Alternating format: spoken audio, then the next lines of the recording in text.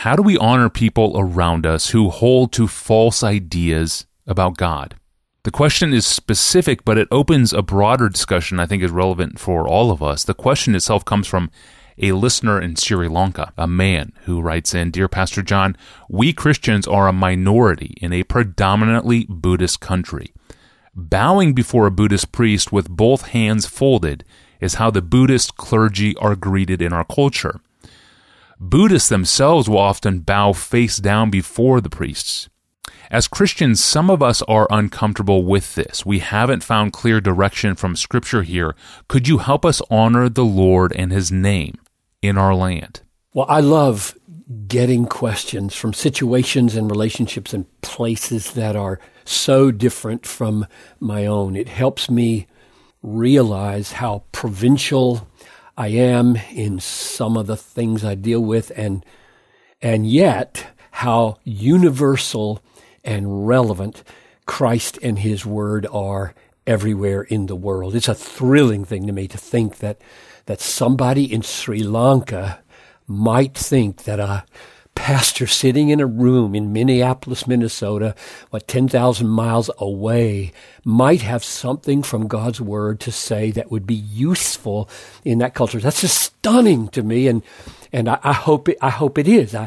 I consider myself a little presumptuous even to make any effort here, but if I can just stick close to God's Word, perhaps God would make it useful. So the way I pose the question to myself is, how can we, I'm thinking myself and this Christian in the same boat, how can we honor two kinds of teaching in the New Testament that together, no matter how much tension we may feel between them, both of them should shape our relationships with people in other religions, whether in America or in Sri Lanka, including the leaders of those religions. In this case, we're thinking about a Buddhist priest.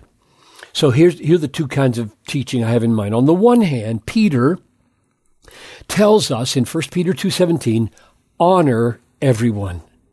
Love the brotherhood, fear God, honor the emperor. So there is a kind of honor that Christians show to everyone, simply because they're human, made in the image of God, and because they're potential brothers and sisters. We would love it if they would be our brothers and sisters forever. We would be delighted, and we should try to help them feel we would be delighted if you would join us in everlasting joy and submission to Jesus Christ. Secondly, there's a special kind of love and affection and bond that exists between Christian brothers and sisters. And third, there's an absolutely unique kind of respect and reverence and submission that we owe God, the Creator and Sustainer and Redeemer. And fourth, there's a peculiar honor. Same word is used at the end of that verse for honor the emperor. There's a peculiar honor that we pay for those whom God has put in civil authority over us as we are exiles and sojourners in the world. Now, the Buddhist priests in Sri Lanka are not Christian brothers, so they're not in that category. They're not civil authorities, I presume. I don't know my cultural story that well, but I'm assuming they are not in the role of governors and kings and princes. They are, however, human. And so there is a kind of honor or respect that Christians will show them. And I'll come back in a minute to try to flesh that out just a little bit. So that's the first kind of teaching that we have in the New Testament. Honor all people. Here's the second kind of teaching. It cautions us against three things. The New Testament says we should not do or say anything that would cause immature or unstable Christian believers to stumble into doubt or unbelief or disobedience. And I'm thinking of 1 Corinthians 8, 4-7. As to the eating of food offered to idols, you could say, or the bowing before Buddhist priests, as to the bowing before Buddhist priests, we know that an idol or a Buddhist priest and what he represents has no real existence. That is, what he stands for has no real existence, and there is no God but one. However, not all possess this knowledge, but some, through former association with idols or with Buddhist temples and priests, eat food as really offered to an idol. That is, bow as really honoring what those priests stand for. And their conscience, being weak, is defiled. So, in that text, it seems to me, for the sake of such younger or immature or weaker believers, we who might have the freedom to pay a Buddhist priest some kind of respect and not intend anything religious by it, should probably avoid such public symbols of religious honor for the sake of the weaker brothers. So that's one warning. Here's the second warning. The New Testament says we should not do things or say things or relate to people in a way that would blur the distinctions between Christ and his way of salvation on the one hand and the teachings of other religions on the other. I'm thinking of 2 Corinthians 6:14 to 18. Do not be unequally yoked with unbelievers. For what fellowship has light with darkness? What accord has Christ with Belial or with Buddha? Or what portion does a believer share with an unbeliever? What agreement has the temple of God with idols? Therefore, go out from their midst and be separate from them, says the Lord. I will be a father to you, and you shall be sons and daughters to me, says the Almighty. Now, the point of those rhetorical questions seems to be that we shouldn't give the impression of having more in common with another religion than we really do. So we need to find ways of distinguishing ourselves from the religion that we have come out of, so as to make the differences clearer rather than blurry or obscure. And here's the third warning that the New Testament gives. Actually, the New Testament says positively that we do and say things that would make clear the unique and necessary gospel of the grace of God. I'm thinking Acts 20:24, where Paul says, I do not account my life of any value or as precious to myself, if only I may finish my course and the ministry that I received from the Lord Jesus to testify to the gospel of the grace of God.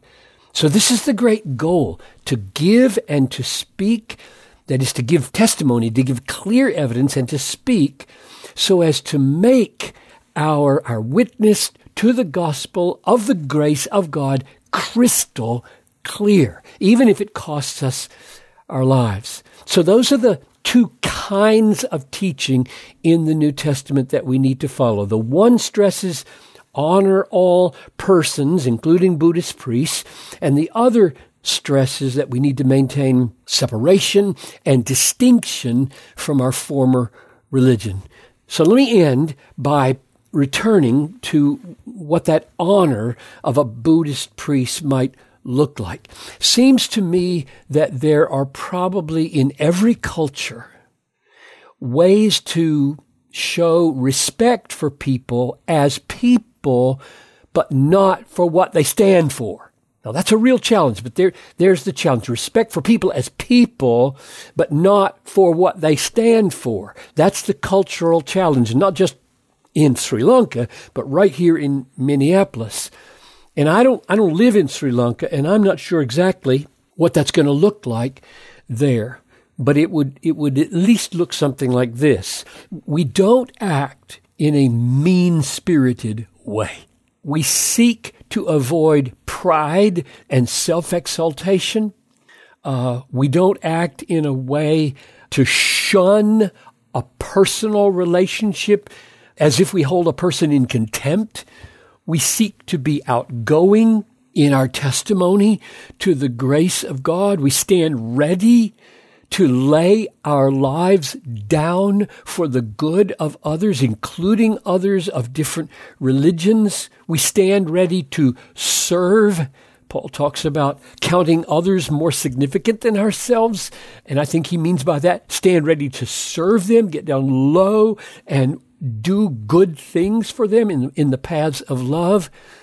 But we do not send signals, cultural signals, personal signals, that the difference between us is minor, or what the priest stands for in his religion is admirable or true or helpful, when it's not. It is, in fact, eternally destructive. So there's the challenge. One set of teachings, find a way to personally honor a priest who is created in the image of God in at least those ways, and find a way to communicate that we do not share these religious convictions with you.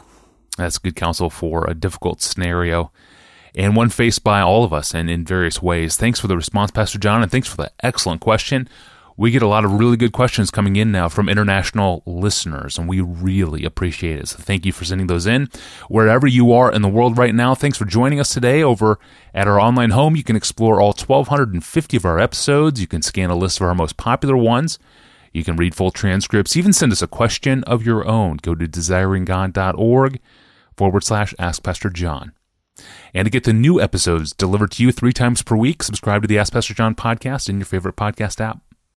Well, the Apostle Paul is pretty clear. Long hair on men is just plain wrong.